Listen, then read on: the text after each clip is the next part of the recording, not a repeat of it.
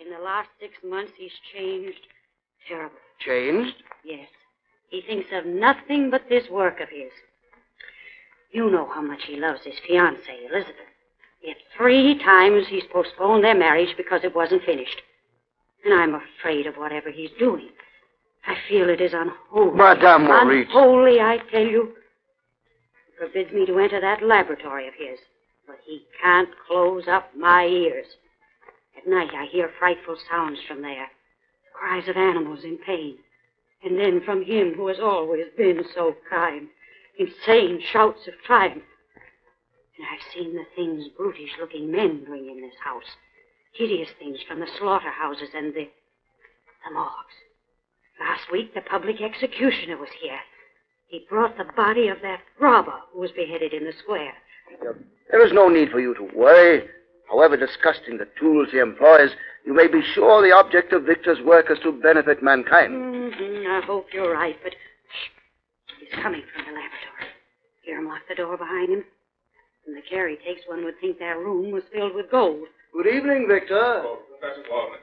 I'm so glad you received my message and came at once.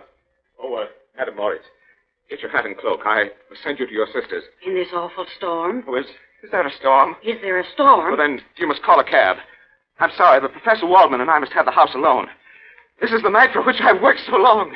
The night on which I'll finish the crowning achievement of the ages. Victor, you are trembling with excitement. What have you done? Tomorrow all Switzerland shall know. My name shall ring throughout the world. And you shall know first, dear Madam Moritz. Tonight you must go. You must go now. You mean your work is ended? Yes. There will be no more dead bodies coming through that door. No more horrors from the No, slaughterhouse. that's over.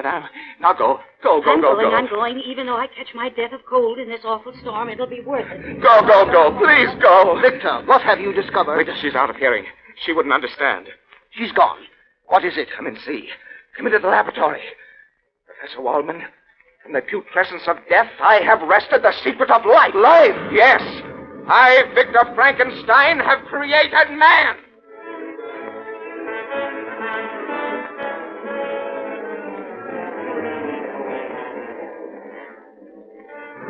Look at him there. Bit by bit, I fashioned him. His organs, his limbs, his brain, his external flesh. A beautiful sleeping child. But sleeping only until I give him life. Now the time has come. That's why I sent for you, old teacher. You pointed out the path. I know nothing of this. Yes, you sent me to the ancients for forgotten knowledge. Through them I learned of magic and the hidden truths of nature. But I have gone beyond the ancients.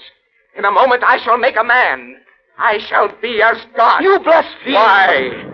To the race of whom this giant will be father, Frankenstein will be God's name. Stop! No, for I am greater than your Lord. You're mad.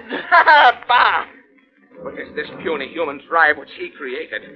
They must have delicate foods, long hours of rest. They're weak, decadent, scourged with sickness, a prey to heat and cold. Compared to this child of Frankenstein's great genius, men are flies living out a summer day. Look at him there, 8 feet tall, a mountain of strength, immune to weather, illness, and fatigue, with a brain that will grasp in a single hour all that man must take a year to learn. This machine will give him life. I pull the lever. What? No, don't! In a moment he will breathe, and I shall have improved on nature. I shall have improved on God. The giant's flesh grows warm. There's pulsation in his veins. Soon he'll rise and walk. Great God! Now, great Frankenstein. Victor, the beautiful contours of his body are changing. What? His flesh is shriveling like a mummy's. Becoming ugly. Misshapen. You are creating a horror. A machine. I'll turn it off. Too late, he breathes. His voice. He lives. May God forgive you, Frankenstein. You've made a monster.